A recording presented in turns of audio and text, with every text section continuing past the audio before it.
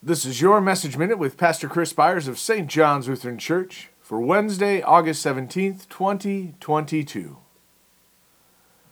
No temptation has overtaken you that is not common to man. God is faithful, and He will not let you be tempted beyond your ability. But with the temptation, He will also provide the way of escape, that you may be able to endure it. 1 Corinthians 10, verse 13.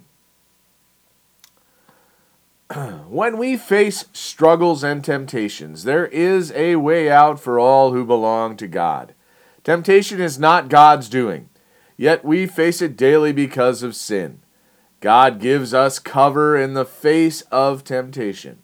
He always provides a way out. Like the people in the desert with Moses when the snakes were biting, God provided a way to salvation by having Moses place a bronze snake on a staff to look at when bitten.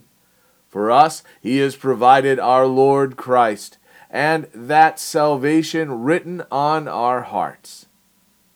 When tempted, we pray and seek out Jesus Christ, who provides us a way. God is always nearby, and He never leaves us on our own. It is in His strength we can endure all struggles and strife. In our Lord there is no do-it-yourself, and no pride is found in, I did it my way.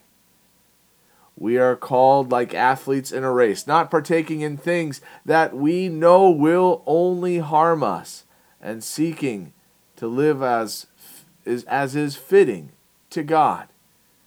We need not seek out temptation. Temptation will always find a way to present itself. Yet, when in Christ, those temptations must not and will not ensnare us. Let us pray. We thank you, our Heavenly Father, through Jesus Christ, your dear Son, that you have kept us this night from all harm and danger, and we ask you to protect us this day also from sin and every evil, that in all we do today we may please you. For into your hands we commend ourselves, our bodies and souls, and all that is ours. Let your holy angel watch over us, that the wicked foe have no power over us. Amen.